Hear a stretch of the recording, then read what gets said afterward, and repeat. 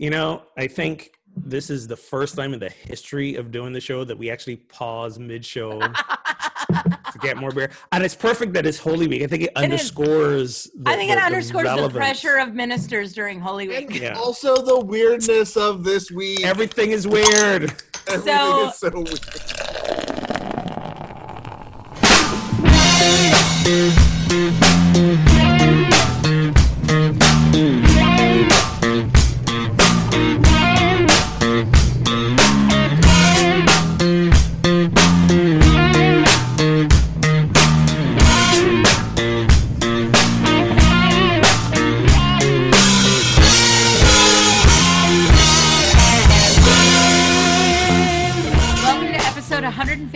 Of Pub Theology Live, a weekly conversation on life and faith over a craft brewed pint, a fine wine, or whatever happens to be in your glass.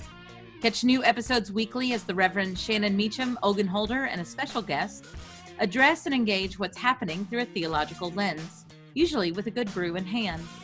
Today we welcome Derek Weston, who doesn't have a bio because, let's be honest, nobody does really anything anymore because we're on day whatever of quarantine.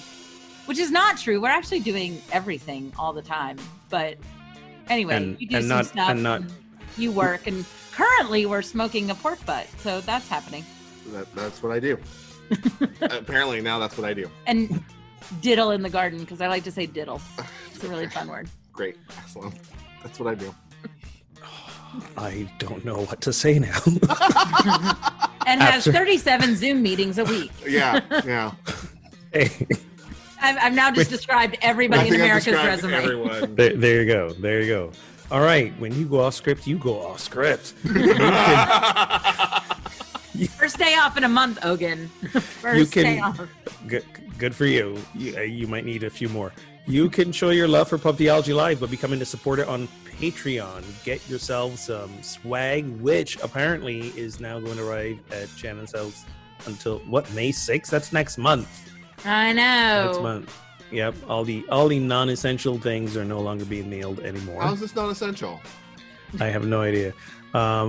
Access to extended interviews, special guests before, after the show banter, which I actually uploaded some stuff today. So yeah, there you go. So it's actually happening.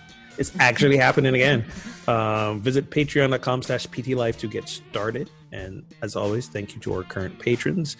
And you can see clips, join the show, join the conversation, Twitter, Facebook, Instagram, all the socials, all the jazz. #PTLive. I'm going to post later, perhaps from last week's show, my favorite Shannon almost made it to the end of the episode moment. #/tag. That's all I got. /tag. There you go. There you go. Oh, that was fun. That was a fun episode. So today we are discussing Holy Week. We decided to change it up a little. Why couldn't we delay this like everything else in life? Everything up, pushed down. Why couldn't we push this down? So, Derek, you're our guest. What are you drinking? I am drinking. So Leighton a couple weeks ago had talked about hazy IPAs. And so since then, I have tried a couple. This is Dogfish Head's Hazy IPA, American Beauty Hazy Ripple IPA. It has a trippy ass can. It's the Dead. It's the Dead Bear. The Grateful Dead bear. Yeah. But it's real good. There we go. But it's delicious. I am a fan of the hazy IPAs. You're a convert. I am a fan. Make all the IPAs hazy from now on, or double, or triple. There we go. So Saturday, whatever day that was, because they're all blended together. It's all one big day. The sun finally came out after about a week of rain, and I went on a little bit of a walkabout in my new town of Lawrence, Massachusetts, and I found my local brewery just 3 blocks down the street. Nice. In a way, and it's called the Spigot River Brewing Company, because apparently there's a Spigot River over there. Okay. And I stopped in. They're just doing cans to go now. They're all their little, restaurant, eatery areas all shut down. Sure. So they're just doing some cans to go.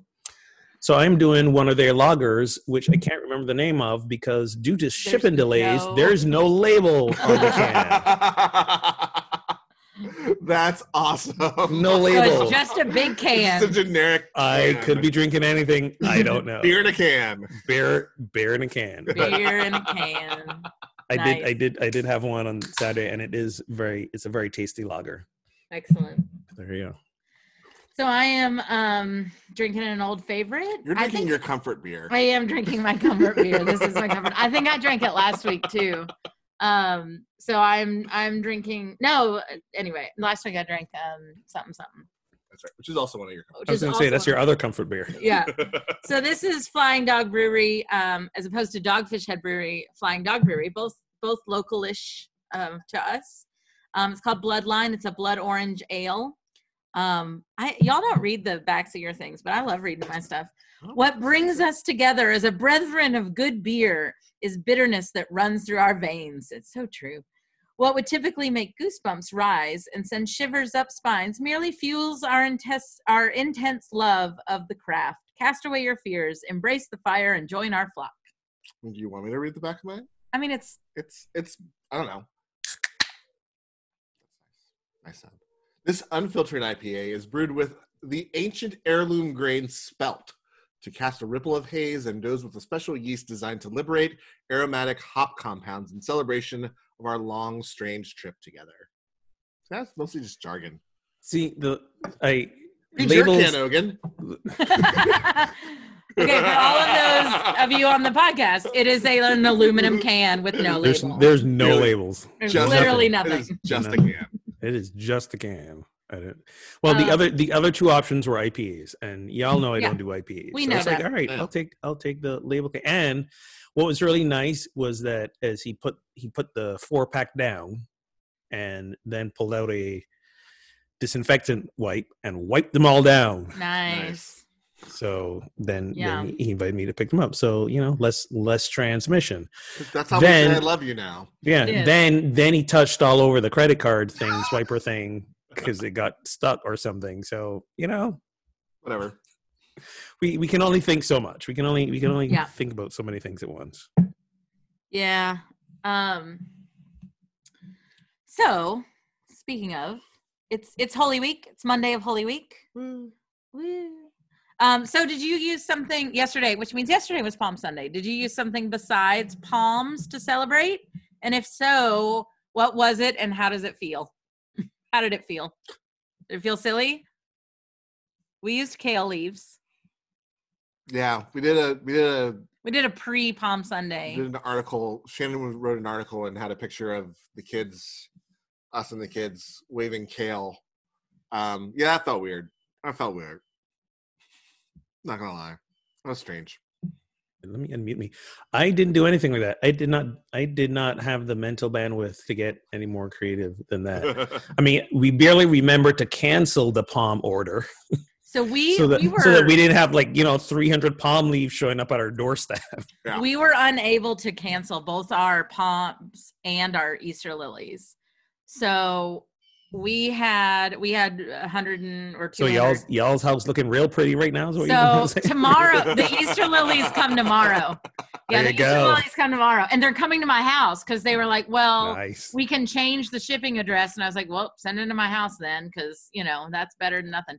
So I did. How many are showing up? I'm trying to create the mental only image. like she was like, you can't cancel, but you can cut it down to the minimum order, which was 13. So That's not too bad. so we cut it down to 13. And what we're going to do is, so I was going to take them around to all the people who are now literally shut in, right? Mhm. Like to, not just homebound, like they are shut in their facilities. And I was going to take them around, but I'm really like, we're in a stay safe, stay at home warning or whatever that's called. And, I'm just not sure I should go around to all these kind of nursing homes and drop these things off. I'm debating. I'm still debating. I don't know. If you have You an don't have to. opinion, You write don't have in. to. You don't have to walk in, give them to the people. Drop them. No. You drop 'em at the just curb. hand them, right. You leave them outside with a note. They wipe everything down. They bring them in.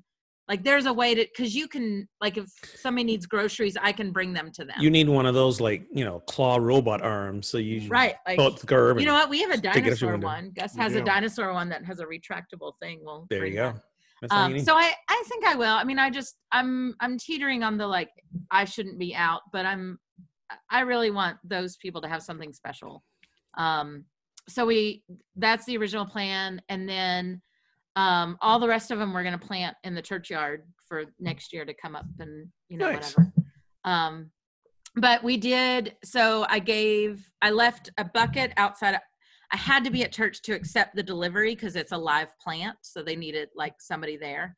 So I was there and I accepted the delivery, and I left half of them in a bucket outside of church and just said, if you're going to be out anyway, like do not leave your home for this, but if you are going out anyway, because a lot of our people live in a subdivision where they literally have to drive by church to go to the grocery store, to go anywhere, right? I was like, then you can come and grab some palms. And we put them out in a bucket in our neighborhood, and we told people, in the neighborhood, like, come get them. And a lot of people did, like, I was surprised by how many people came and got palms yesterday. Yeah, I mean, they came up kind of shocked, and they were like, "Oh my gosh, thank you so much." And I really struggled with the whole like the palm being an idol thing, because like the people around them just grabbed what they had. They just grabbed stuff off the trees, and that's what I wrote my article on. Is like, how fun is that? That like just use what you have and wave what you have. But there's this beautiful tradition about it, and the kids do it. It tugs at you because the kids run up and down the aisle with the palms and all that jazz. So yeah.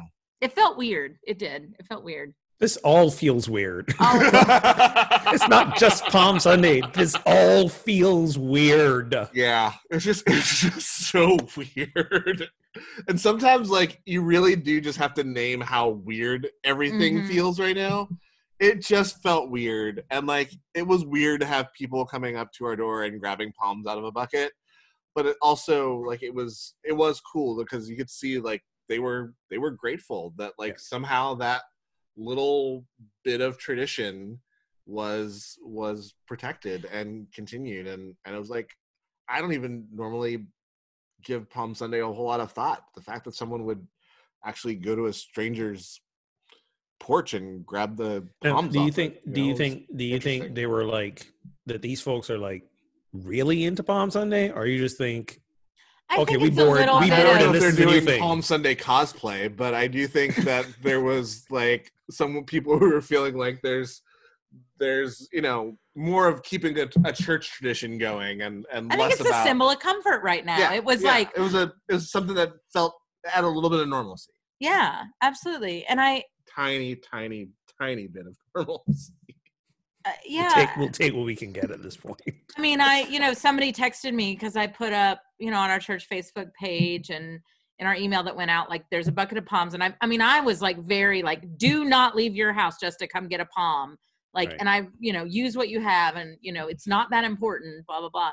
But like, people were like, I am crying just knowing they're there. Like, I just, and I just think we all need some, you don't know what the comfort's going to be, right? You don't know what's going to set off, which kind of brings us like this week in the Christian church is the biggest week of the year. I was going to say, if you think Palm Sunday was weird, like, just wait what's till Easter? Next week. What's Easter going to be like? Well, exactly. And like, so besides Easter, what day of Holy Week do you like most? So we have Palm Sunday, Maundy, Thursday, Good Friday, or Easter Vigil, which we don't, our tradition doesn't do Easter Vigil, but some very much do. Well, I love Maundy Thursday. It's always like back when I was in parish ministry, it was my favorite. It was my favorite day of the year. For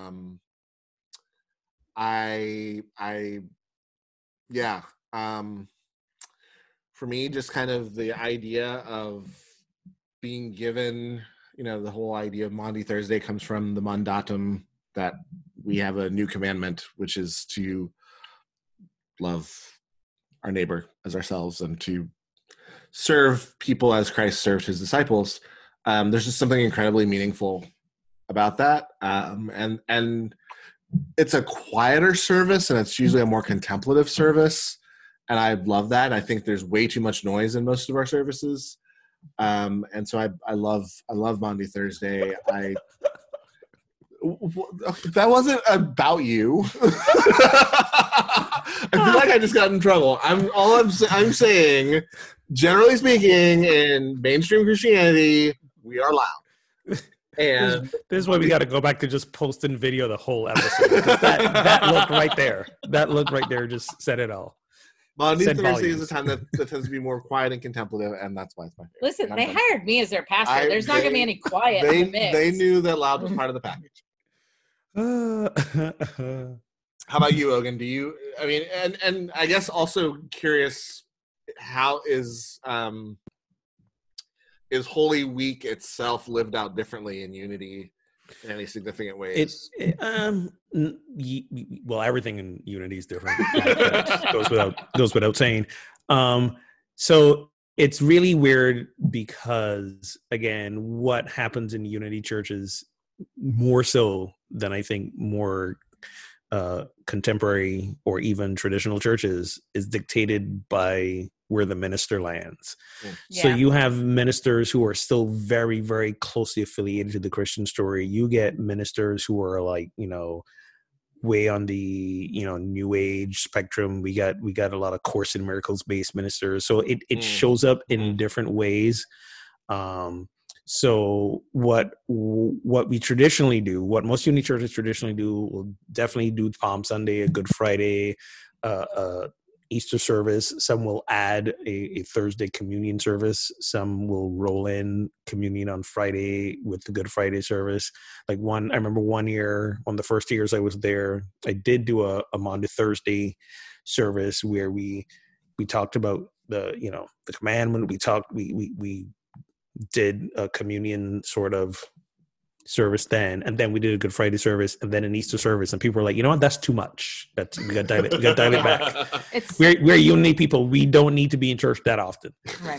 sort of deal. So it's been dialed back, and of course, Unity's interpretations are in many ways very different from most Christian straightforward interpretations of what that all means, but this year again, with the weirdness of all that's happening, we're going to do our best to, like everyone else, do virtual online services. I had toyed with the idea of creating some sort of communion type experience, but there was also this piece of me that's kind of like you haven't done that in the last 3 years. It's not something that people have asked for or said they've missed. Don't feel the need to work hard because you're in this weird time. Like the only reason I was contemplating it is because we're in this weird time. Right. Yep. And there's like that like urge to want to do more to keep people more connected. And it's a weirdly dangerous temptation because then we're, you're talking about it's the first day you've had off. And I was looking at my past 2 weeks, and while my schedule has definitely been more fluid and all over the place, I realized, there hasn't, I think in the last 3 weeks since this all started, there's really only been one day that I wholly did nothing related to my job or church. And I find that too. Like, it's not that I'm working all day every day. It's just that there's no routine. There's no like specific days off. And there really is something to that 24 hours of nothing, nothing. Yes. Church related. Yes. 48 if you can get it. But 48 if you can get it, right? But definitely the 24. And this week, Holy Week, again, we add more. We add more, right. So I know last week I was like, okay, here's what I think my days off could look like. And I was like, this is a terrible time to put boundaries on the week, like the week of Holy Week. Like that's plus it's also, I think, kind of harder for clergy because how many ways can you rewrite that same Easter talk or the same Palm Sunday talk? It's like the same thing. It's the same story. I made Derek preach on Palm Sunday because I was like, I just can't. You just got to do it. You got to do it. It's the same. So I struggle most at Easter and struggle more at Christmas. Because everybody knows what's happening. They know the whole story. You're not bringing up something new. At Christmas, there's a better, like, I can tell a story, right? I can at least get a new story in each year to get to the same point. Easter is much harder after like this Easter sermon will be my 16th Easter sermon. I can't imagine. And like, you know what, but we'll get to that in the end. Actually, we're going to talk about that in the end. So for me, so Good Friday is actually my favorite. It's interesting because it's theologically not, but there's some connection to me. Like there's a very deep connection. Like I can't read through the Good Friday texts without like somewhere absolutely crying in the middle. And it's interesting because my theology on atonement has changed so vastly over the years to the point that I pretty much kind of, you know, reject a lot of this. Mm-hmm. And yet I still have this emotional reaction to this idea. And part of it is just the cruelty of humanity, right? Like this story absolutely lays out the cruelty of capital punishment and the unfair trial that's involved. I mean, and I don't want to underestimate that. Like that's very, very real. That is still happening today in a different way, right? And of manipulating evidence and bringing only certain people to be witness, and you know, are we talking about Jesus' crucifixion, or are we talking about the Tiger King? Like, I'm confused right now. They seem to have blended that far in the Tiger King. Seem to have blended into one another right now. We haven't gotten that far. Tiger King episode next week, folks. By the way, I'm calling it now. We got to talk about. All right, we'll talk about it next week. We touched a little bit. We touched a little bit on the pre-show. Shannon and Derek have not finished watching it yet. So if you want to have a little pre Tiger King taste of our conversation, I will definitely get that video up this week. There is only post Tiger King. Yeah. Anyway. but yeah, I mean, so I think part of that is just the absolute, I think there's really something to the connection of human suffering. But so hang on before we move on. I was going to say, theologically, it is my favorite moment in this whole story. That very moment where he says, you know, if it be your will, take this cup from me. Like, well, that question, yeah, that's mine too. That question's coming. Like, and but maybe I should have read the script. It's all right. Well, you know what? We don't have to do this in order. So there you go. So the next two questions are everything's weird. Everything's weird. So let me just say this. So because we've kind of wandered all over the place with this question. By the way, friends, if you're listening, I wrote the questions 2 minutes before the show started. So you're welcome. They're brilliant. And they're brilliant because our dear Brian somewhere is lost today. We don't know where he is. We love you, Brian. Brian, if you're listening, which you're not, and we all know you're not, we don't know where you are, but where the hell were you? Anyway, so abandonment issues. Abandonment issues, big time. So anyway, I wrote these questions like 5 minutes ago. So I will say this in terms of the service. So we couldn't we're a small church, right? And in all those, we're under 100 people. We're not under 100 members, but you know, and we couldn't get people out Palm Sunday, Monday, Thursday, Good Friday, Easter Sunday, right? Like, and to be honest, for me, it was just too much. So we do a combined Monday, Thursday into Good Friday. And like so we do Monday, Thursday, and then read the Passion narrative. Okay. Right? Gotcha. I thought you were like, oh yeah, we have them into Good Friday. I was like, you do an 11:30 service? And no. Midnight? I got so confused. Just kind of a dance marathon thing. So the end of a typical, in our tradition, Monday, Thursday service is the church is stripped of, the candles go out, like elements are brought out of the room, carried out of the room. Oh. And we call it the stripping of the church, which is a whole nother thing that could, get on another tangent. But that during that, so Monday, Thursday really does end with before they go out to the Garden of Gethsemane, right? Like that's where that service ends. So we read then while that's happening, while things are taking place and like the lights get darker, and we read the narrative.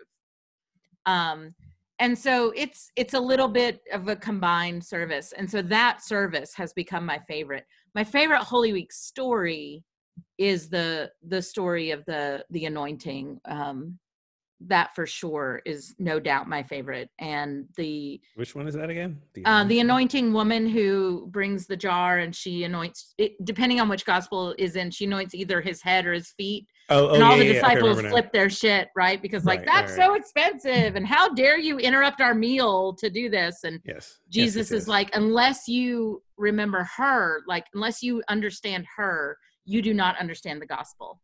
And that is absolutely my favorite story ever. And or as in my interpretation, guys, this is all going to end for me soon.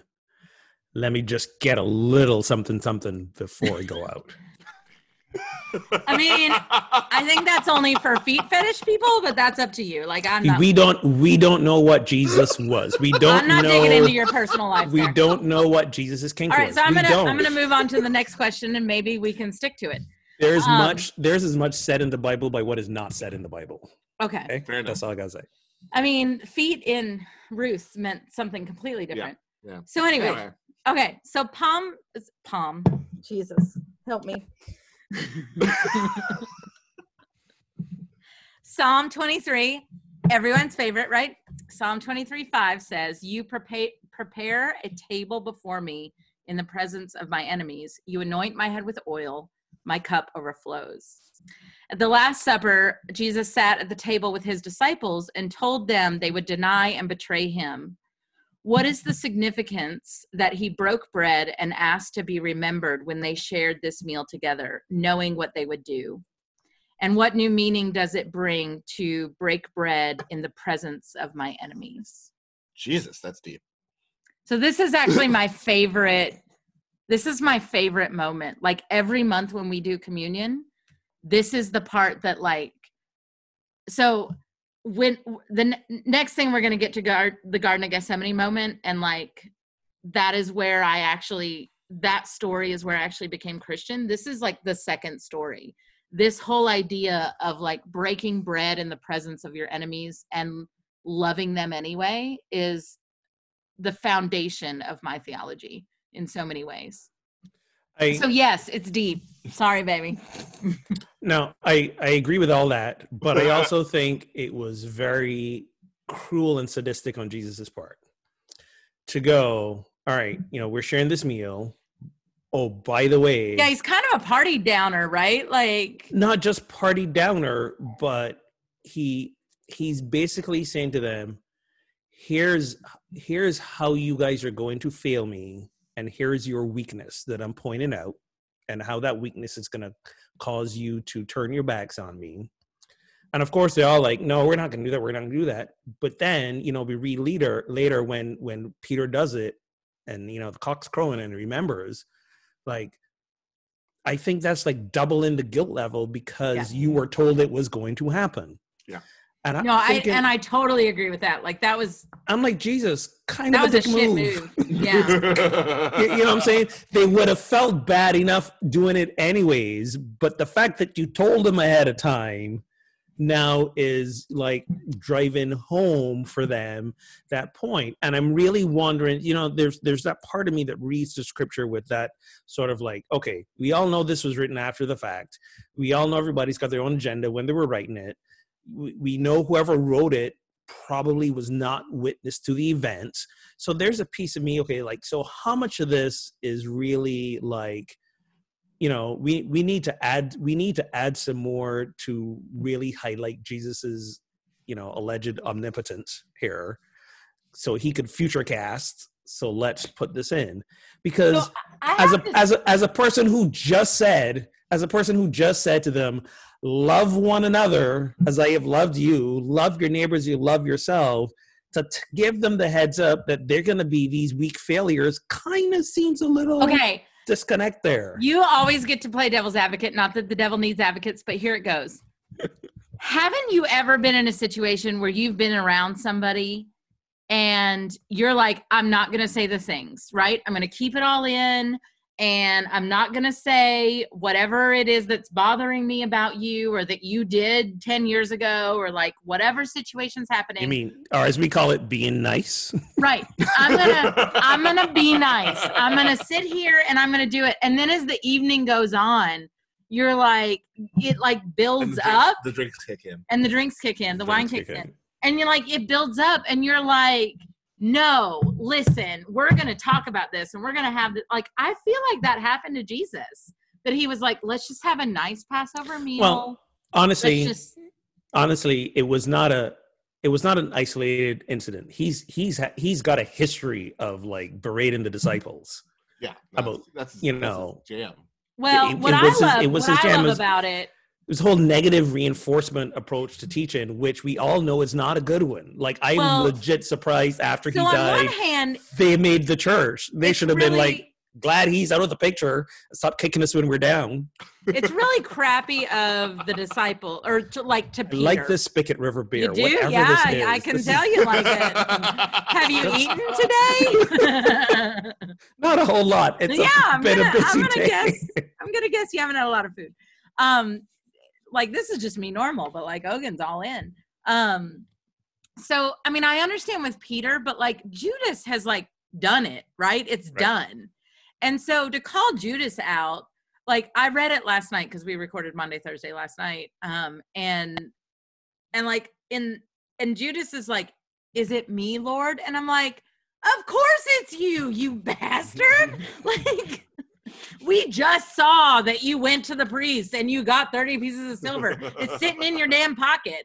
Like, is it me, Lord? Like, what did you get caught up in the moment and you forgot who you were for a minute? Like, that's the part that I'm like, yeah, it's crappy to Peter, but like to Judas, like, come on, man. He was trying to deflect attention. That's all.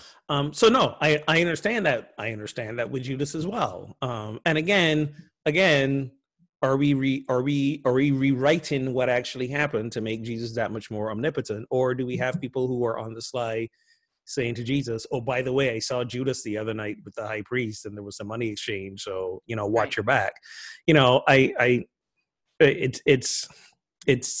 It's weird, but I never read the Bible and take it at face value in that sense.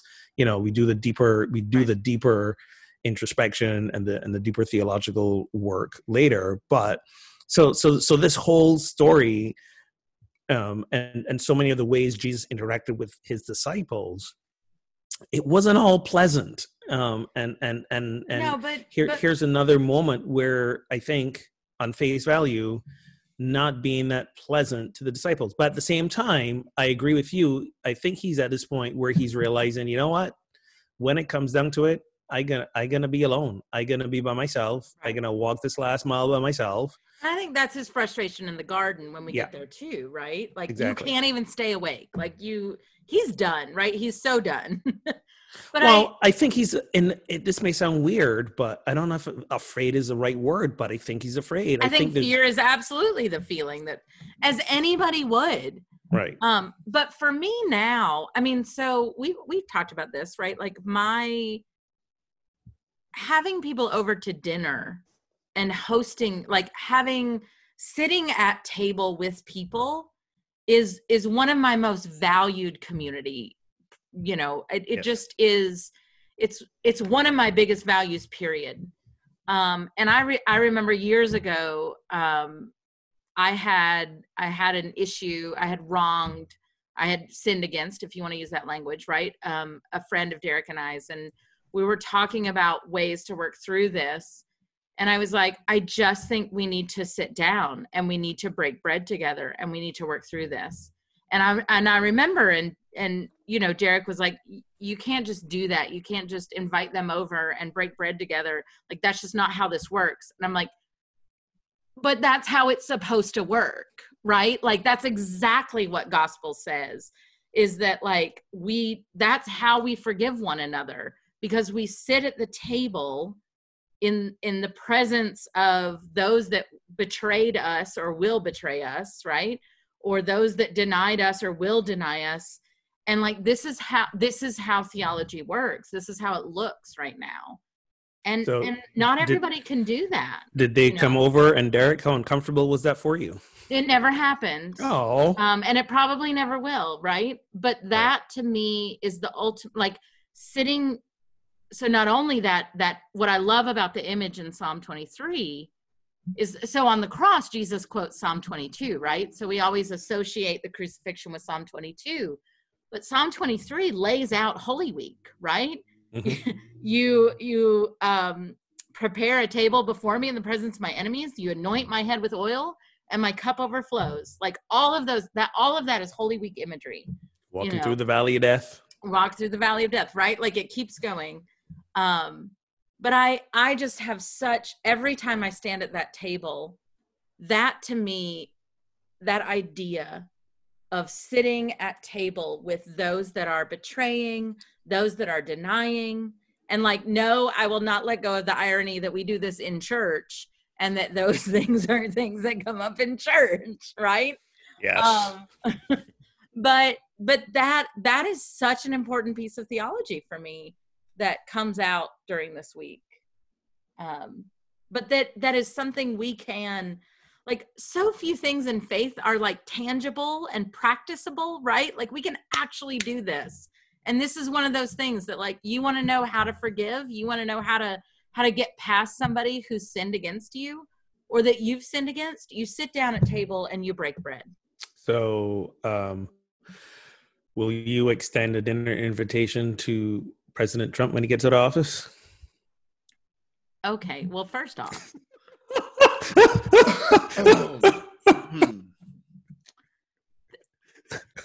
I love the visual of both of you with the bears just drinking like nobody wants to say it.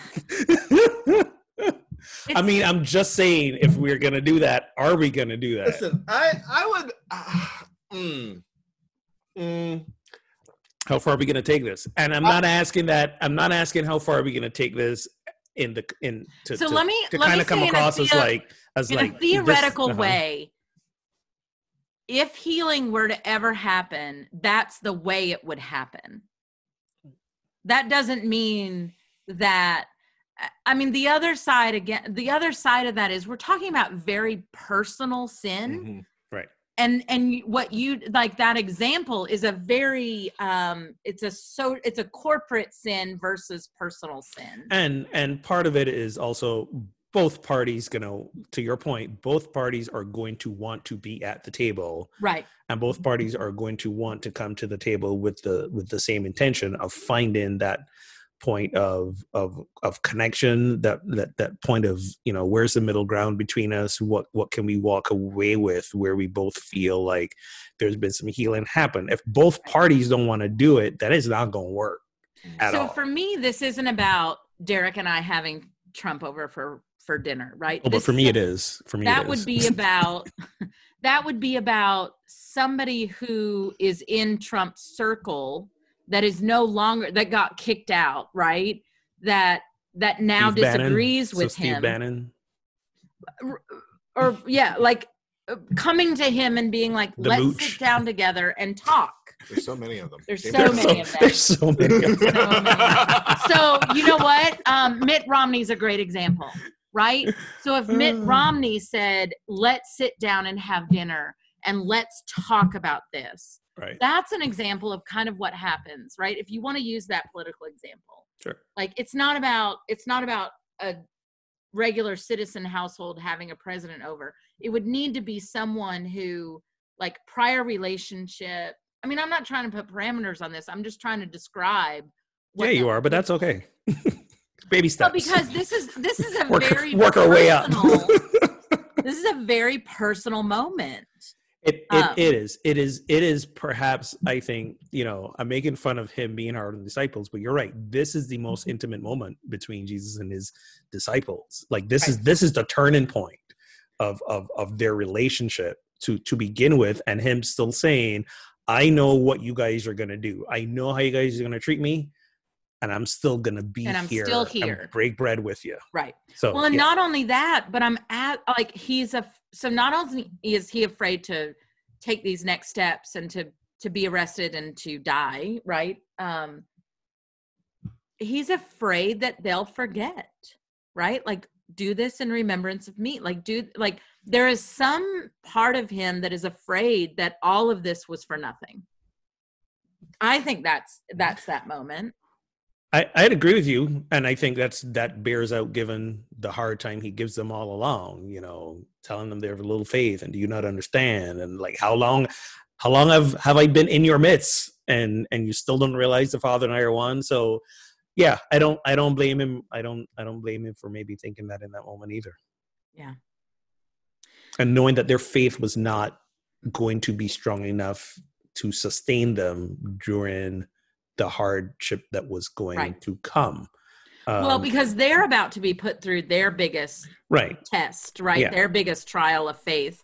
And will you remember me? Will you come back, or will you run away? Like, because I think he knows you'll deny me, but what he doesn't know is, will Peter stop denying him? And for me, that's part of the beauty of the story is their turnaround after the fact. Right. Like, here's this group of guys who are running and scattering and don't know what to do with themselves. And then post-resurrection, this is what they do, which makes me wonder if that's why the resurrection really happened. Well, and I think that's always a question is like, if he didn't come back, would they have continued the ministry? I'm gonna say hard no on that. Hard no. It's and so in that moment, Peter's denial feels like forever, right? Like it feels like you will deny me and you will so remember me, right? So I feel like we should sing a hymn, because in scripture it's like, and then they sang a hymn and went out. Okay, so we're moving. I love that part, because in the I'm going to need another beer for that. Yeah, well, this I'm going to need beer number 3. In the scripture, it's so great because and they departed by singing a hymn, and so in the church service you stop at that point and you sing a hymn, and then you go to the Garden of Gethsemane. Yeah, all Presbyterians are weird. No, they sing "Go to Dark Gethsemane." That's exactly what they sang. Oh, my bad. Sorry. Which you will insert into the video when you do it. All right. Anyway. All right. This week's episode is gonna be weird, y'all. Everything is weird. Show title. So in the Garden of Gethsemane, Jesus prays, "My Father, if it is possible, may this cup be taken from me, yet not as I will, but as you will." Have you ever prayed this prayer? And do you see it as a moment of doubt or human nature? What is the significance of Jesus praying this prayer the hour before he is arrested, or the hours? So have you ever prayed this prayer? Well, I've prayed both parts. There's 2 parts to this. One is the "let this cup pass from me." I've prayed that. But there's also the "not my will, but your will be done." And I've prayed that too. And I always feel like the better version of myself has done the latter, and the weaker version of myself has done the former. There have been certainly situations in my life where I've just said, like, God, I really wish this would end, or I don't want to do this thing that I have to do, or I feel like I have to do. Conversations I haven't wanted to have, meetings I haven't wanted to have, so many meetings I haven't wanted to have. It's all on Zoom, isn't it? They're all on Zoom. Now they're all on Zoom. But have you made your I look like I'm paying attention Lupin video sequence yet? Just make it a still screen. Working on it. There you go. Like exactly. Yeah. That'll look real smooth.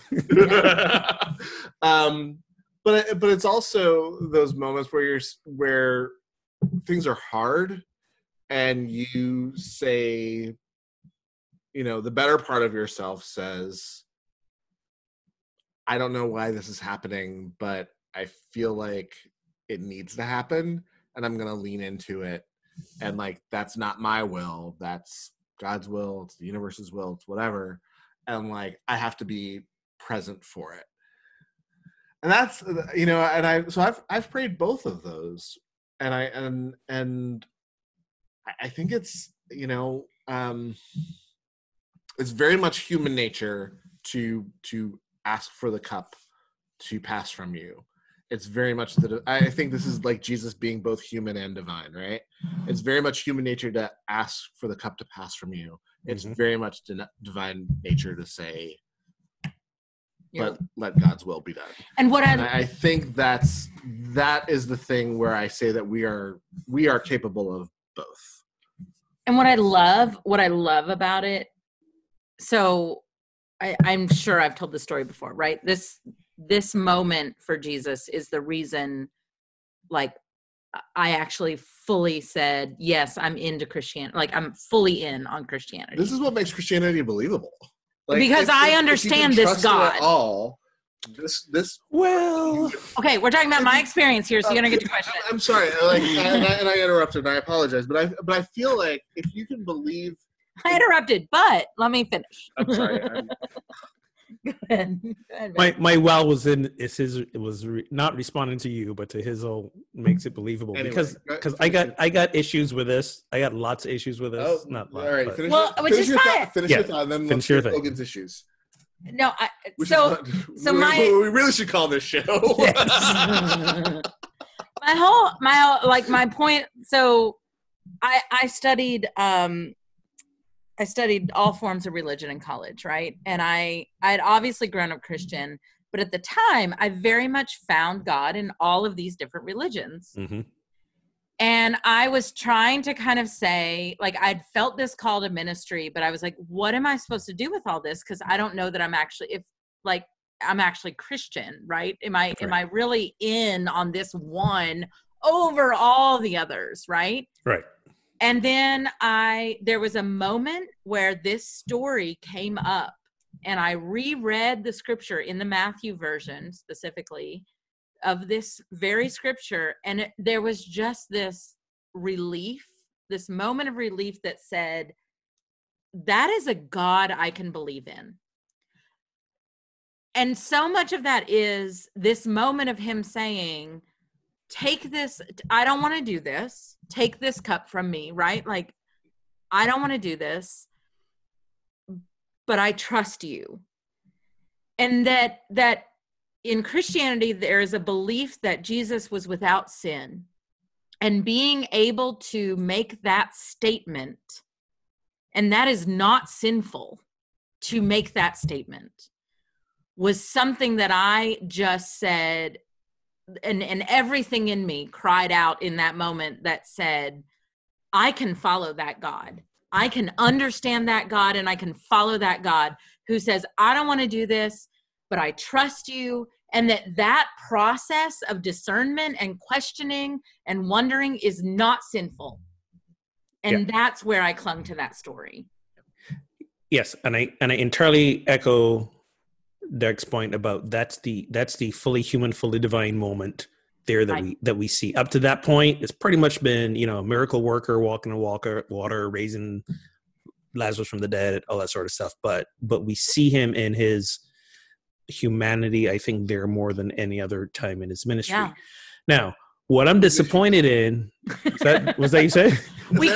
And now Ogun's issues. And we come now to the segment we call Ogun's issues. Here's my issue. Here's my Ogun's thing. Heroes. Only Ogun's issues. I think he might have gotten out of this if he'd paused a little longer between the cup taken from me. Right. They were all asleep. Nobody knows how long of a pause there was. You really do have issues. Because but hear me out. Moses was able to talk God back from the ledge of wiping out the Israelites when they grumbled and sinned for the 18th time. But Abraham wasn't able to save the people. So, there's, My point is, apparently God's mind can be changed.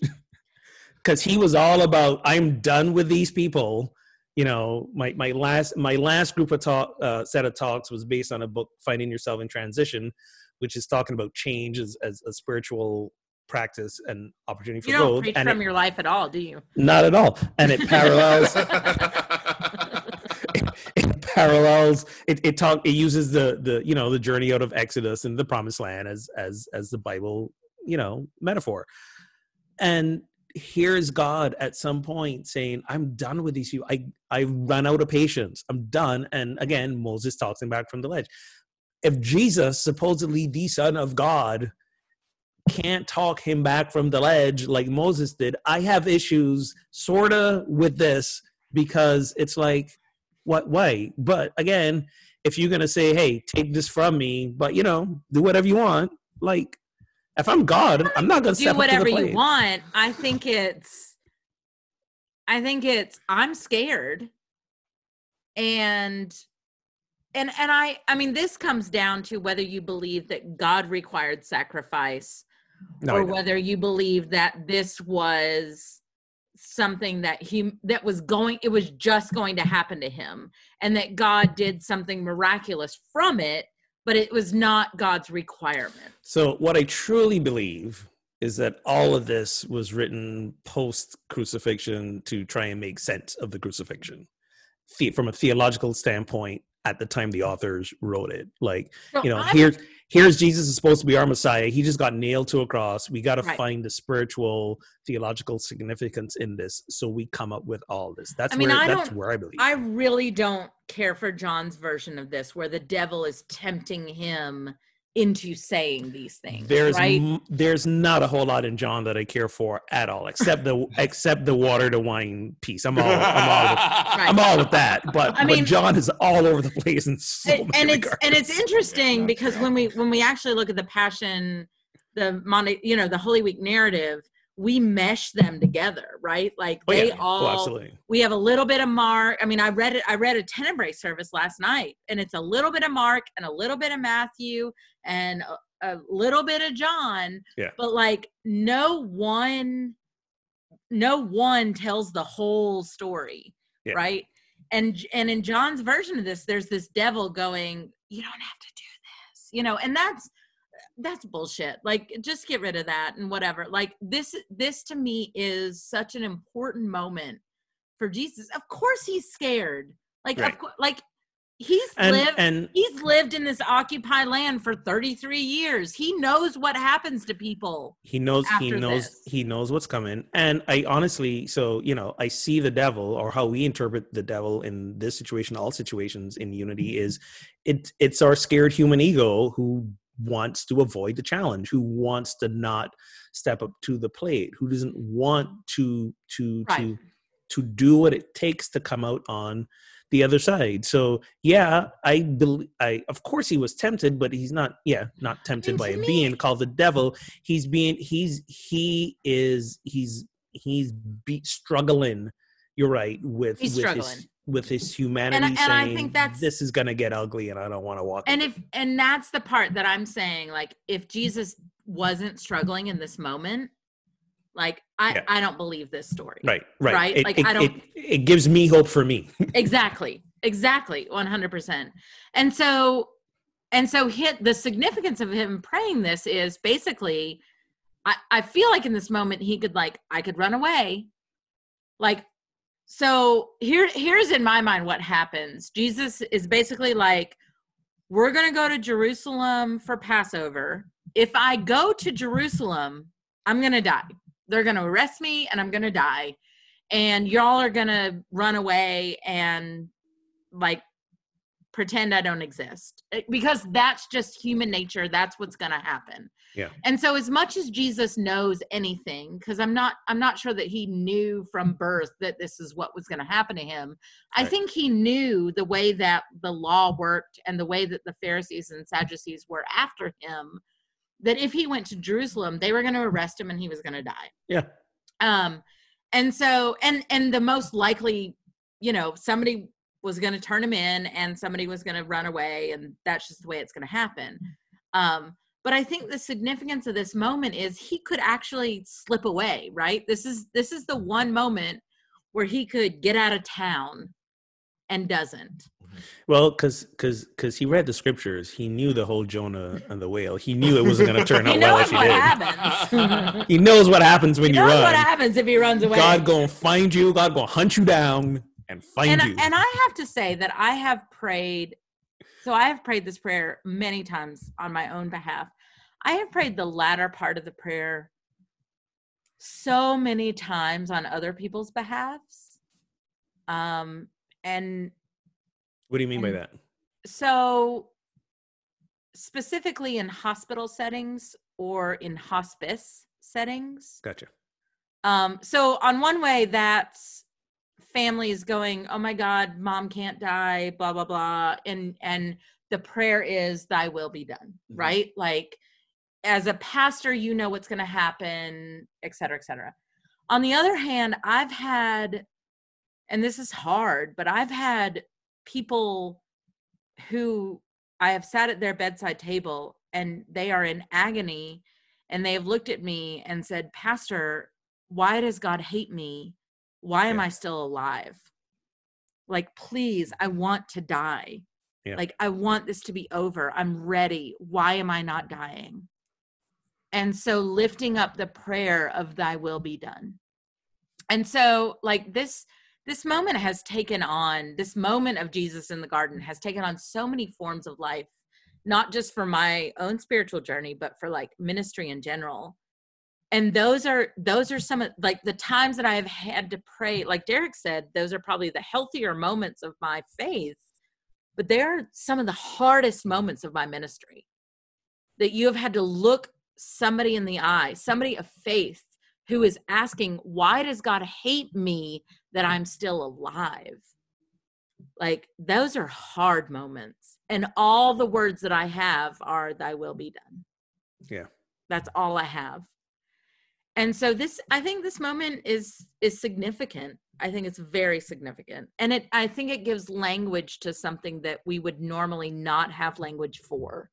And I don't think that should necessarily be overlooked in terms of our own prayer or our guidance or whatever. We read it in our various services and we skip over it, but I'm just not sure we give it the significance that it deserves sometimes. And on that heavy note, seriously. Also, wait, so that part about the question, praying this prayer the hour before he is arrested, I'm like, way to leave it to the last minute, Jesus. Like you had all day. You had all day. Why, like, or is he realizing the Calvary's not coming? Let me do this Hail Mary prayer. Is that what? I mean, Peter has a sword here. He could fight his way out. Calvary's not coming, but Calvary is. Calvary is. Oh, I see what you did there. And you said I told bad jokes. His second beer's out. I think you should run and get another one for real. Yeah. Oh, all right. I was gonna go get another one too. Okay. Well, you know what? I'm gonna pause it. Let's pause the recording. Wait, seriously? Yeah, I can do that. You can do that. Can you do that audio wise? Yeah, no, it's recording. Okay, everybody, we're gonna take a timeout break so everybody can get more beer. Time out. We'll be back after these messages. We'll be right back. And we're back, friends. You know, I think this is the first time in the history of doing the show that we actually pause mid-show to get more beer. And it's perfect that it's Holy Week. I think it underscores the pressure of ministers during Holy Week. And also the weirdness of this week. Everything is weird. Everything is so weird. So in case you didn't know, we had already covenanted together that during the COVID time. Did you just say covenanted? What did you just say? Covenanted together. Wow. That during the COVID time, that's a Christian verb. Every episode was a 2-beer episode, but now we're on to 3 because I missed that memo. Because Holy Moly Week, man. By the way, I'm now drinking from Two Roads Brewery, and I think perfectly apropos for this week, To Die For. Bada boom. raspberry chocolate stout. Okay, so you were making fun of my bad jokes the other day. But I was like very aware that was a bad joke. Okay, sure. I was also very aware that mine was a bad joke, and you still didn't appreciate it. But anyway. My bad joke. Oh, it can read in. A good. Taste to Die For, but what a way to go. What? That's what it says on the can. That's it? That's all it's got? That's what it says. But what a way to go. To die for, but what a way to go. What a way to go. Is that the vinegar wine they gave Jesus, and that's what he thought? Like, seriously. Taste to die for, but what a way to go. This ain't bad. Jesus, help us all. All right. He did. He died for us. So let's talk about next Sunday. Let's. I mean, I think we should have a post show or a next Sunday. We should pre-show a little about Easter. But how do you imagine this year's Easter celebration? And how does COVID-19 isolation connect us to the? Well, let's just start with the first one. Let's just go one question at a time. So, how do you imagine this Easter celebration? We haven't. I'm not gonna lie. I'm kind of glad we're in this phase now because I feel a little less pressure to do something special for Easter service. Because, it's Easter and a lot of churches it's Easter. We got to do something special. We got to do something unusual, maybe something over the top, sort of deal. And I feel like I've actually seen some posts of ministers like wanting to do like dioramas and all kind of weird stuff. Like they want to kick it up a notch for Easter. Are they in fourth grade again? I'm just saying, desperate times. Because we have a fourth grader we could send their way. A diorama? Desperate times. So there's a sense of me that honestly kind of feels like we are, because of sort of the in-person limitations that have been set on us, folks are a little more forgiven. And we've mentioned this. Folks are a little more forgiven in what we do at this time. So yeah, so I actually feel a little less pressure worship wise, which I'll get into in the next question. So this is actually our year without kids for Easter. So it was always so Easter and Thanksgiving we trade every other with their other parents, and the others, right? I get really sad about. Like Easter and Thanksgiving are two of my favorite holidays. They're two of my favorite meals, and they're 2 days for me that are like all like once worship is over, even like all about family. Mm-hmm. And Derek and I haven't had a conversation about this, but I'm already very sad about it. Not to take away from your sadness, but I hadn't thought about food on Easter and how it's not going to be the same this year till you just mentioned that, and now I am sad too. So thanks for that. Join our sadness. Well, thanks for that. Yeah, I was actually, when I wrote this question, because now an hour ago, I actually was thinking less about worship and more about like Easter Day, right? Like, so what usually happens Easter Day is we have worship, we go to worship, we come home, we take a nap, because that's the way it goes. Derek makes a lamb, and we have all of our like super close friends over for dinner, because whether or not we have kids, we have like two of our best friends over for dinner, and their families, if they have them. And I mean, it really is truly a Friendsgiving type situation. And it's been amazing the last few years. And I'm actually already lamenting it a little bit. So I know we're socially isolating ourselves, but do you not think if you say like invite like 2 other couples over or friend couples and there's only like 6 of you, that's too much? So I've thought a lot about this actually. Because at first I was like, it'll be okay. We've all been in quarantine. We've all been fine, whatever. But the warnings right now is that we're starting peak, right? Like we're beginning peak and going through.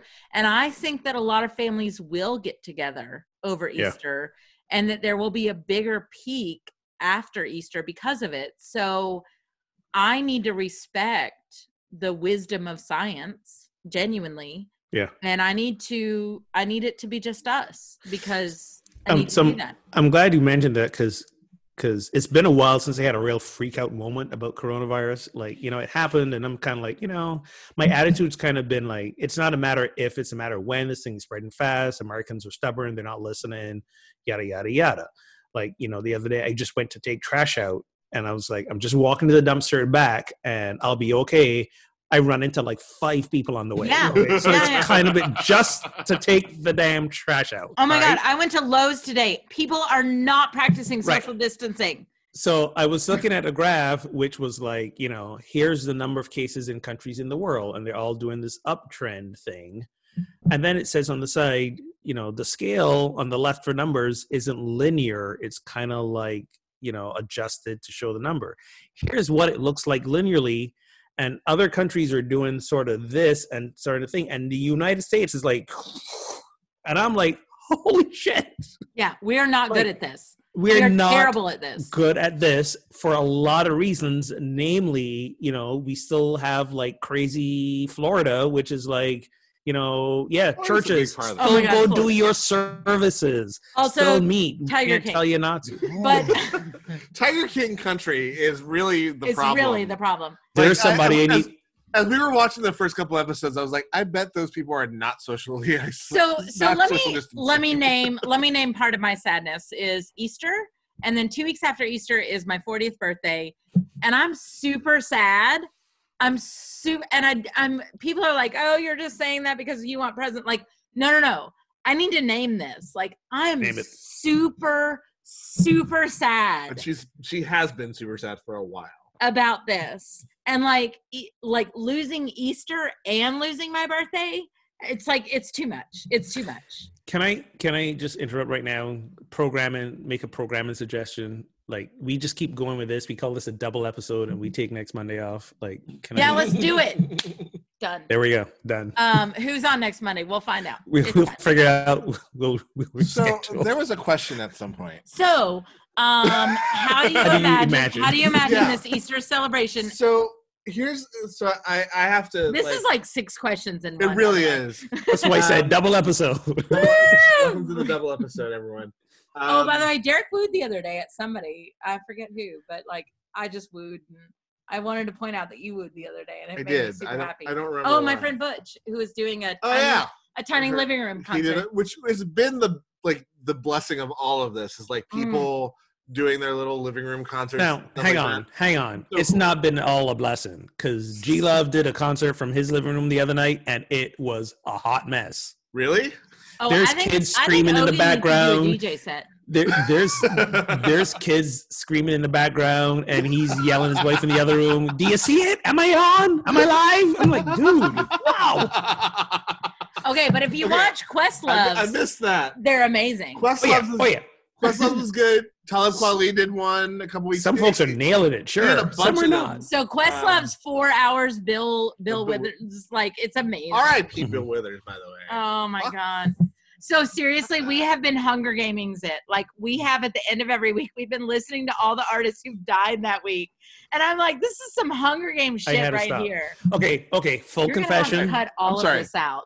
We're not cutting this out. This is a double episode. All right. We're leaving this in. Can I just go back to the question?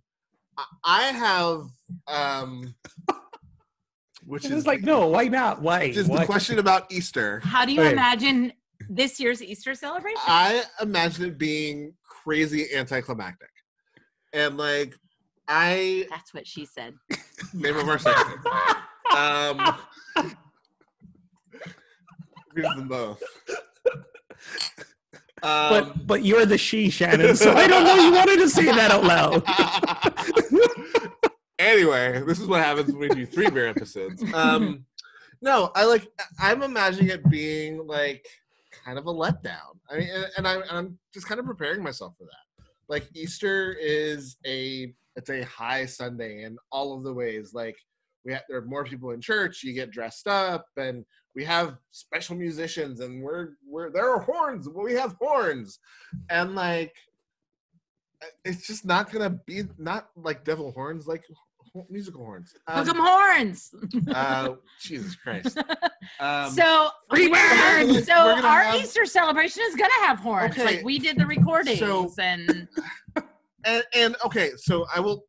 As a preacher, I have to bracket that with like, I hope for our worshiping community it is not anticlimactic. Yeah. For us, and I kind of own this because I've been producing, quote unquote, the worship services for the last few weeks. Like, for me personally, it's going to be anticlimactic because it's going to be like all that. Even the special pieces are just going to be things that I edited together on the screen, and so it's just going to be rough and weird the way that all of this has been rough and weird. And I think actually need to keep my expectation for it low, or else it's going to be kind of crushingly sad. And I think a lot of people are going to miss it more than they're realizing. You know, Yeah. Easter Sunday, Yes, absolutely. Yeah. Christmas, like for a lot of people who don't usually darken the door of a church, this is it. Right. You know, here's actually what I'm curious about is the C&Es, right? Like the people that come on Christmas and Easter. Yeah. I'm wondering if they miss it this year. Like I'm actually genuinely curious. That's what I'm saying. Yeah. I think they will, and they won't realize it until after. And then they're like, "Oh, I find church genuinely comforting. Like, when can we go back to church again?" And I actually, through all this, which is a whole nother conversation, I'm wondering if at the end of all this, we actually see a resurgence in church attendance. Okay. I'm calling now because so fast. Why do you say that? Because Americans have a very short memory, and we might see a boost for a couple of weeks, but I don't think we've ever experienced something like this. You know, I think this is a post World War II type experience. I understand, and where Christianity was at its highest. If we were the Americans that we were back then, maybe, but we're the Americans we are now. And I think our attention span is just too small for that. Too small. And I hope I'm wrong. Please, America, prove me wrong. but to your keeping our expectations low, that's where mine are. That we're gonna see maybe a bump of at best a month where people are like, we can gather again. Let's do all the things, some of them which we didn't do before we couldn't do them, but let's go do them now anyways because we can. And then we suddenly then swerve back to the way it was before. I hope I'm wrong. So I agree with you unless this goes for a very long time. Which it will. Unless this goes if the 12 to 18 month projection that we got at the very beginning of this is real, and I believe it is. I think if it's that long, I do think that we'll see a surge that will be significant. I don't think it is, because here's where our human modern ingenuity is going to bite us in the ass. We're going to come up with a vaccine or some medicine that will mitigate this, and boom. We're going to be all grateful. We're going to take it, and then we're going to go back to life as is. Here's what I do hope happens, though, is that at the end of this, if or when, if people come back to church, they will do it. They will see that progressive Christians figured it out and that have had it figured out, right? That this huge flock of evangelicals who are like, fuck that, I'm having service, blah, blah, blah, right? That they will go, wait a second, maybe you're wrong, right? Like, I mean, I genuinely hope that there is some understanding that this right-wing type of specific grouping just has had it wrong for a very long time. Again, you are putting a lot of faith in the memory of people. Well, it's not just memory. I'm putting a lot of faith in humanity, and here's the problem. It's really hard to do that post Tiger King. Seriously. I was actually thinking it's really hard to do that post 2016 because that's the same hope I had in 2016. But even within this crisis, it's like so many people are already forgetting when this first happened. Right. How the administration did nothing and downplayed it for a whole 2 months. Well, and now it's like look at our commander in chief finally being, taking command of the situation in the mess that it is. So he's really not. So taking that another step, like, how does this period of isolation connect us to the biblical story? And this to me is where Easter, for me, faith-wise, I'm hoping, if I can get there emotionally, might be more significant than any other Easter before. right?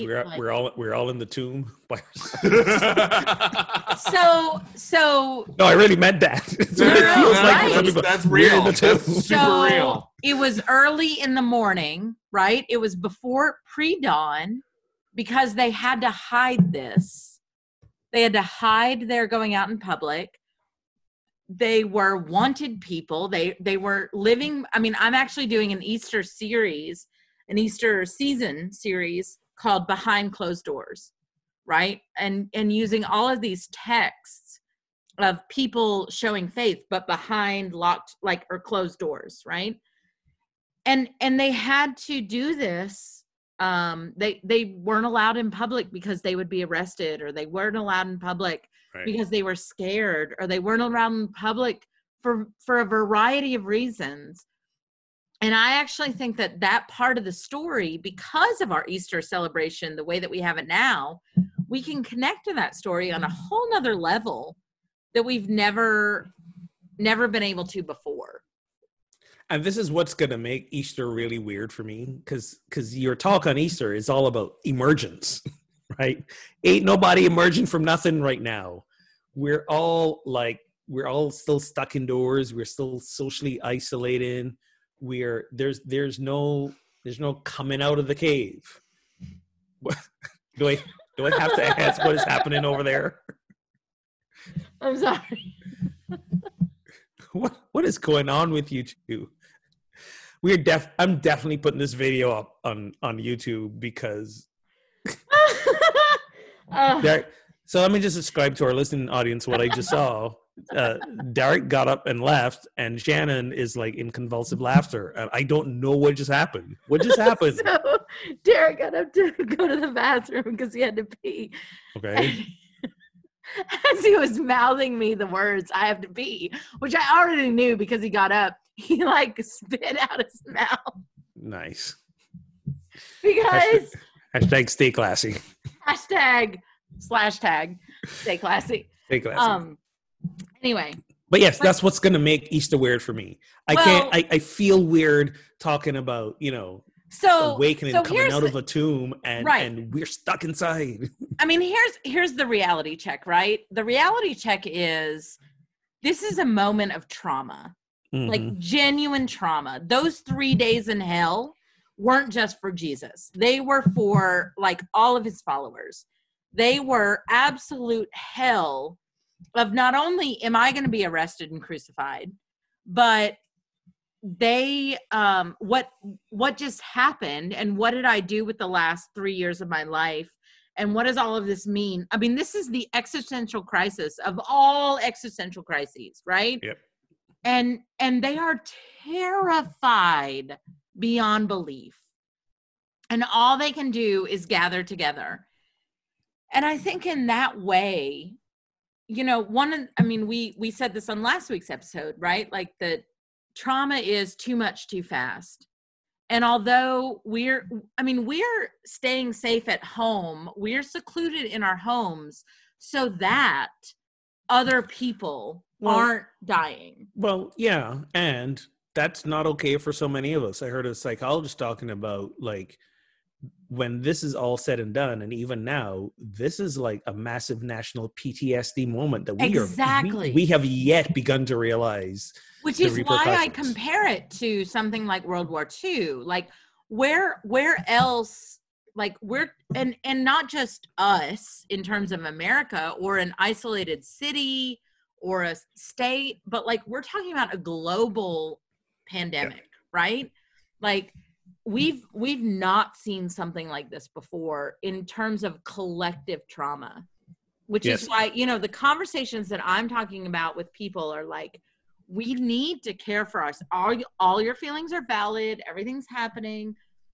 And part of this, which we're not talking about, is like, I mean, we may make jokes about it, is the marriages that are falling apart during this time, the families that are coming undone during this time, the mental illnesses in children not being able to cope in that isolation. Like this has never happened before in this way. And I think that's part of why the social isolation is going so poorly, because we don't have the skills. we've never been Never. trained, prepared to expect to do this. So we are just choosing, for a lot of us, not to, which is making it worse. Well, and there's a question there, right? So Derek and I went for a walk yesterday in our neighborhood, and there was probably, I think, 3 families as we walked that were clearly outside in their front yards. Like, all the kids were playing with each other. They were running into each other's houses and into each other's, yards and whatever. And at first I was like, they're doing it wrong. And on the other hand, I was like, listen, if that's what they have to do, I also get it. Right. I'm also really shocked that hasn't happened with us and our neighbors. Well, so I've actually been very, there's still time, my friend. I understand. And the clock is ticking. Here's what's surprising to me is, so we're very close with 2 of our neighbors, and the 3 families like get together, and we basically spend all summer together because we're all outside. And I'm actually really surprised. So 3 out of the 3 households, only 1 person is having to leave the house and going to work. Out of the 6 adults, right? And I'm really surprised, but that is enough to keep us apart. Yeah. Like, and I'm actually genuinely, because we are all over the political spectrum in those 3 families. And I'm genuinely surprised, but all 3 families are taking this as seriously as as we are. So in terms of like that moment of theologically understanding what it's like to like shut your door and be afraid to go outside of it, I actually think we're connecting to the story in a way that we've never had before. We are in an extended, like, post crucifixion, pre-Easter, those 3 days. Yeah, we're in those 3 days. Everything's gone dark. Right. I heard friends refer to this as like kind of an extended Saturday, extended Easter Saturday. And normally, when we say extended Saturday, we think that's a good thing. That's extended Saturday. Sounds amazing, but not so much now. Not. But, connecting us to the biblical story, I mean, for me, it's not just the biblical story of Holy Week, it's the biblical story in general. And for me, this very much feels like, and I think, Scripture itself draws this parallel, but it's the feeling of being Jonah in the fish is the feeling that we're all having right now. It's the feeling of I will say that it's the feeling that I hope that we're having. It's the feeling that like there was a way to go, we didn't go there, and now we're having to deal with this. And I hope that it makes us go the way we were supposed to go. Yeah, that is my hope in all of this, because there are actually some incredibly beautiful things that are happening and some incredibly beautiful reflections that are happening. And like my more optimistic / naive side wants to believe that, right now the arts are open source in a way that they have not been. And I hope that we will appreciate artists more on the other side of this. We are completely dependent on healthcare workers and wage earning grocery store workers and things like that. I want us to be more appreciative of them on the other side, of those who we say are not worth $15 an hour. And like I want to believe that on the other side of this, there is a resurrection, a going to the place we did not want to go before, which is the valuing of people that we did not value before. That's what the Jonah story is. It's the valuing of the people that he did not value before.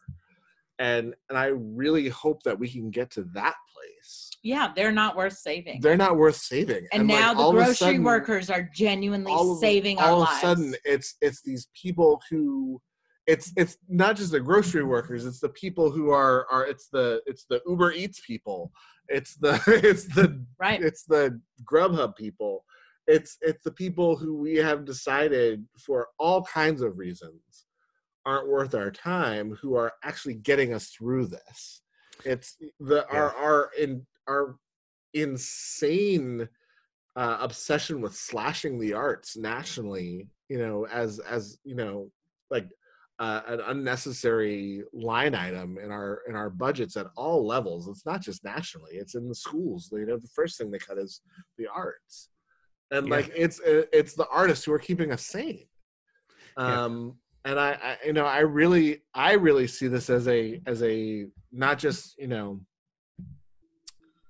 I think there's a Jonah moment here for us. That is my earnest prayer too. I feel my cynicism will overtake it with the short memory thing, but this is my prayer. My prayer is that this is the catalyst of transformation, that we as a nation can turn things around. You go with Jonah in the fish. I'm going with Elijah in the cave. Something's coming to kill us, and we got to run and hide. Yep.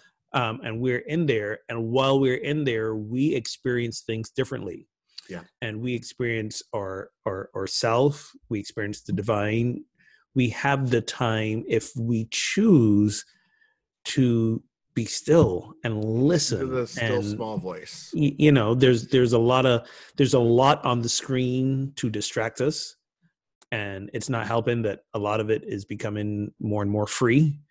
Right. I said, depending on how long this lasts, it'd be fascinating to see if 4 months from now, if we're still in this, all this free stuff is still coming out. I paid for CBS All Access to watch Picard, and now the whole thing's on there for free, and I'm not happy about that because I paid, and now I feel cheated. But I have to admit that I've given more money to artists in the last month than I had before. Sure. Because before you were getting a paycheck from whoever, and now, sure, I signed up for paying for a lot of crap, and it's being now offered free, and I'm kind of torn about that. I get that. CBS doesn't need your money, though. No, not CBS. I'm talking about our local. But we watched a friend of mine from Louisville who now lives in Nashville. He's a singer-songwriter, and he put on a tiny living room concert, and it was great. And and we listened to it, and I was like, here's $25. Yeah, it's an opportunity for a lot of people that they are, because that is the one way. There's a lot of people will talk about this being equalizing in terms of the effect of the disease, and that's not true. Right. Marginalized communities are going to be hurt by this more disproportionately. Yes, absolutely, because they don't have the access to healthcare. Period. But it can be equalizing in terms of the things we decide to consume, right? And giving as much attention and our time, our attention, and our money to the friend who is doing an Instagram concert as we do to the blockbuster movie that is now no longer going to be in the theaters, right? Right. So that's the thing where it is equal. That's the place where it is equal. What's so interesting to me about that is that movies are just postponing. They're like, we'll just postpone till it's over, and you come out and you can spend all your money. And I'm like, just give it to us. I'll pay you $6.99 or $10.99 for my ticket. Just give it to us. And particularly for when I look at my very limited worldview of wanting the Marvel stuff of just put it on Disney Plus. Right. You have Disney Plus. Yeah. This whole new releases you can rent for $20. What is that bullshit? Come on. You've got your streaming service that I'm already paying for. Just put it there. I mean, and Disney did do that with Onward, which I thought was smart. Well, and to be honest, if you're going to do it for the kids stuff, because and they're going to do it with more stuff, because that's a whole nother level that as a parent with little kids, I am we have an extroverted son that is going crazy right now. That's a parents and kids is a whole other talking point episode. He is not doing well. He is struggling, and he is not doing well. And I mean, I think that's so I need to pull us back a little, right? Like, so, you know, I kept thinking about what are the Easter traditions besides the meal? The meal for us is important. Worship, of course, is important. Mm-hmm. I'm thinking about my genuine, I mean, we get friends together, yes, but like I'm genuinely in prayer for families, like large families who love each other that like get together on Easter, right? Yeah. Like, and I'm worried about them that they will either do it anyway or they won't and like feel isolated, feel heartbroken. But I also kept thinking like, well, we could do an Easter egg hunt and that would be fun.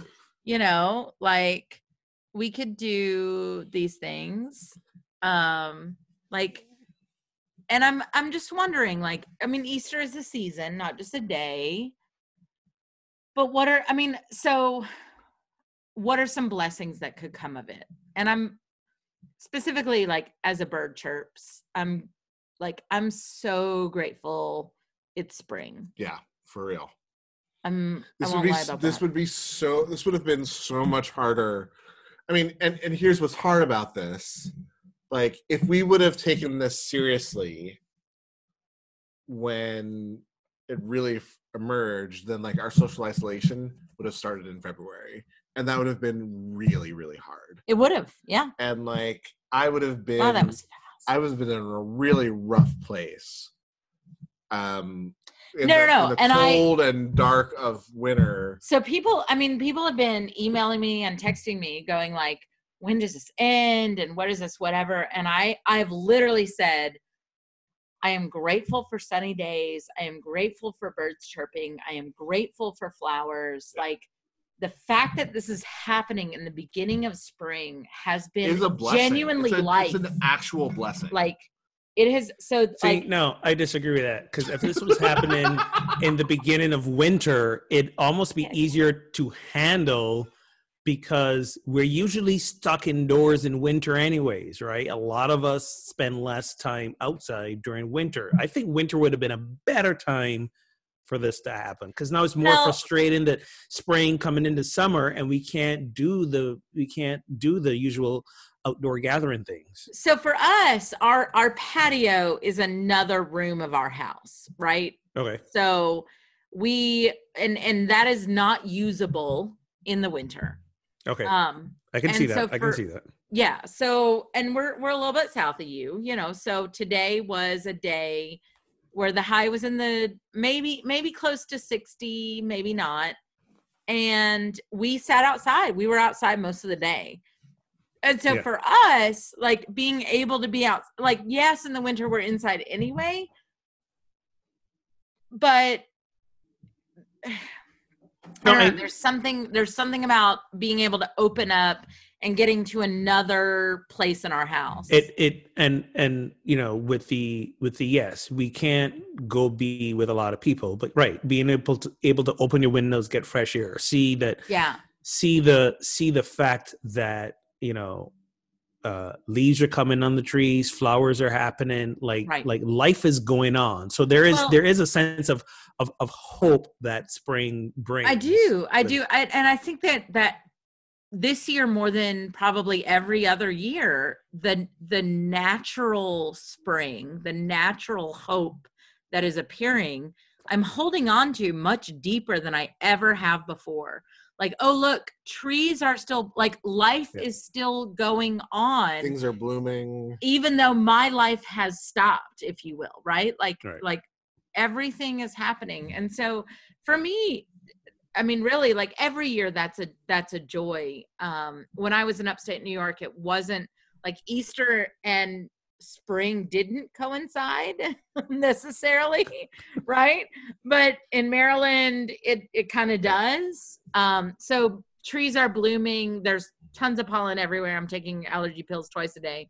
You know, I'm not. Listen, that's the one thing I don't miss about living in that area. Oh my gosh. That pollen thing. Oh, I'm literally taking Zyrtec twice a day and my Rhinoport and my like all of it. It's not as bad as Central Ohio where you could like actually see the pollen. Like, right. It would, but it's No, bad. no. When I Yeah. lived in Kentucky, it was worse. But like, I don't miss everybody's car being yellow. Don't miss that.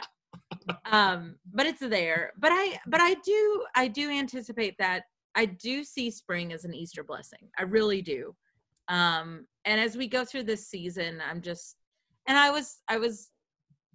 my birthday comes in the Easter season, and I see that as a new year for me, like a new time and a new rejoicing, and I'm gonna find a way to celebrate that the best I can, and I don't know what any of that looks like right now, but I think that, going back to our previous question, I think that's part of what connects me to the original story, is that like I don't know what all of this looks like, you know. I'm healing. I'm simultaneously experiencing trauma and healing from it all at once. And like, let's just, let's go on this journey together. But I think that that's one of the beauties that will come out of this, is that unifying spirit that Right. that we've all experienced this together. Also, it's a great opportunity to really double down on the practice of mindfulness and being in the present moment, because we have no clue about the timeline of this at all. We don't. Well, and that's part of it too, is like, so I've said that multiple times too, right? This isn't a matter of when or of if we get it. This is a matter of when we get it. And part of it for us right now is staying in is about waiting, because there's so much we don't know. Right.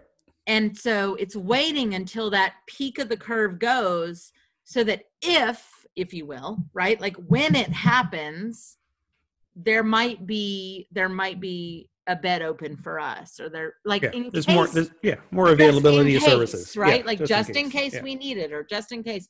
Because I mean, that's part of it, is like, well, on one hand, there's these risk factors, and on the other hand, we really don't know. Like, random people are in the ICU and we don't have any idea, and we're taking all these guesses, like, well, they were slightly overweight, or well, they had a minor, blood pressure, well, they blah blah blah. But we don't know. We don't have any idea. So, and I think that's part of that, what takes me back to the disciples, and particularly the women in the morning, was like, we don't know what happens outside these doors, so we're going to stay here. I think this will connect me to the Thomas text a lot more, of like, I wasn't here.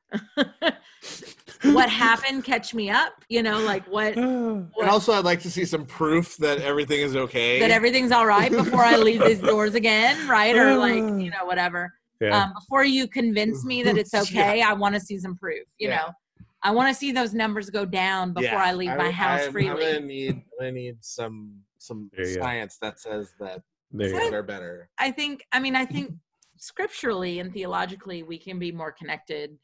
On a psychological basis, we're not doing okay. I think, but I also, part of what the Easter lilies and the lift high the cross and Jesus Christ is risen today and the trumpeters and the organ, it's taken away some of that, that fear and that trauma that we can now reconnect with.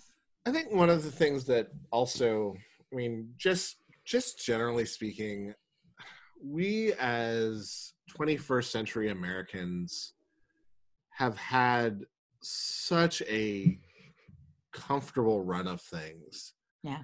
And even in this, I'm still more comfortable than most of the world. We're not really suffering. Let's put it in. Let's admit that this is really not suffering. How much streaming do I have? How much?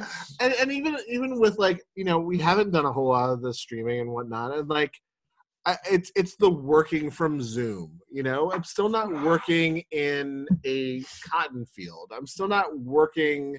In a mine. I'm still not I'm still super comfortable. Like, a lot of frustrations I've seen this weekend is, Zoom just made it mandatory to enter a password. Oh my God. Right. Okay. Which, I have to say, as somebody who has walked through multiple 80-year-olds through a Zoom meeting, Oh my God. It's annoyances, right? Like we have annoyances. Right. As Oh, look, my meat is 21st buffering century a little Americans, bit. We have They are annoying. As middle class 21st century Americans, we have annoyances. We don't have hardships. We have annoyances. And like the hardships that we are experiencing. I mean, so I will say, like, one of the things that was hard this weekend was like my first person that I know was infected with the virus, right? So like I now know someone who has the virus, and she's doing the things, and like I'm worried, but like she's so far so good, right? It's still at this point kind of 6 degrees of separation. Yeah. I know that as this goes on, it won't be that, and like those degrees of separation are going to get smaller. It still brings us so much more in line with where most of humanity has been for the entire history of humanity. And like I have to take that into account of like, this is maybe the hardest thing I'll go through, you know, depending on what the other side of this looks like. And it only brings me like you know, within a shout of like what most of humanity has had to go through. You know, like most of humanity has had 40 as kind of like, oh, you're old now, because I was gonna say like that. You know, I mean, like 40 is don't be throwing that out a couple of days before her birthday. Come on, man. What are you doing? That was actually intentional. I was like, 3 weeks. We're 3 weeks away. 40, we're within 3 weeks. Of 40 being the age expectancy as opposed 20 days. As opposed to the midpoint, which is where we are. You try to dig that out all you want, man. You try to dig that out. It's not working. Wait. Derek just admitted his middle age. It's taken me 4 months to get here. It has taken you 4 months. I'm very proud of you. But you know, I think all of that is to give perspective of like, for us, you know, the scripture was written to, for, and by those who suffer. Right. Yeah.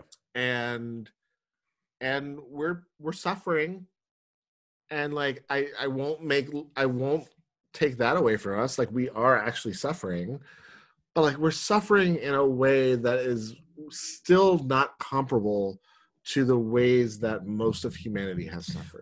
We are inconveniencing really hard. We are still mostly. I don't know we're suffering yet. Super inconvenient. I mean, so the majority of us, right? And then there's the healthcare workers. There are some who are suffering. Absolutely. Right. Yes. Like absolutely. who are actually genuinely making sacrifices. And I think that's part of it, is for me that, and not in a negative way at all, but like what part of what keeps me humble through this process is not just knowing people that are infected, but like knowing the healthcare workers, like specific healthcare workers that are like, I've dropped my kids off, I'm not seeing them for months, possibly. Yeah. You know, and being able to say that in a way, like when we talk about this week, when we talk about the sacrifice of self that was made, that's a part that we're genuinely seeing right now in a way that we haven't seen in a very long time. Yeah. Of sacrifice, and I think something that is not able to be argued in a way, like there's plenty of us that could argue that going off to war is not a sacrifice necessarily worth, you know, whatever, right? Like right. just as I mean, not that soldiers aren't, you know, don't deserve the praise that they I understand get, what you're saying, but you understand what I'm saying. But in a way that like we're sacrificing for the greater good. And as we go through this Holy Week, I think that as we talk about Easter blessings, I think that is genuinely one of the blessings that we can get, is there is a sacrifice being made today by people who are like, I am willing to risk my life and my family to save others. It blows my mind about healthcare workers, doctors, nurses, even psychologists who are leaving their towns. Yep. Where they're relatively safe to go to hotspots like New York. Like Yep. if New York said, hey, we need ministers to come because there are people who need some spiritual hands-on pastoral care. I don't know I'm getting on a plane to go there. Like I'm going to admit that right now. I'm thinking like, my daughter's lost her mom. She don't need to lose her dad too. Right. She's 19. Yeah. I don't know I'm going to get on a plane. I am and every one of them has that story in some way, right? Yeah. Like, and that's part of all of this for me is, I'm trying to actually ask these questions about, so our church building is empty, but how do we use our facility, our grounds, as people drive by it every way on the way to the hospital? How do we put signs up or something that say like, we are with you and thank you, and something that is a message of hope, that is, we may not be here, like we're staying home for all of you, but how can we show some display of gratefulness for that? And I think that that's part of the wrestling of Easter is, what's the display of hope? What's the display of joy in this moment? I mean, all of us, I'm sure, not only have doctor and nurses friends, but chaplain friends, who are literally holding the hands of people as they die because their loved ones are not allowed to be there. Yeah. And that is like, my job is to be there for them.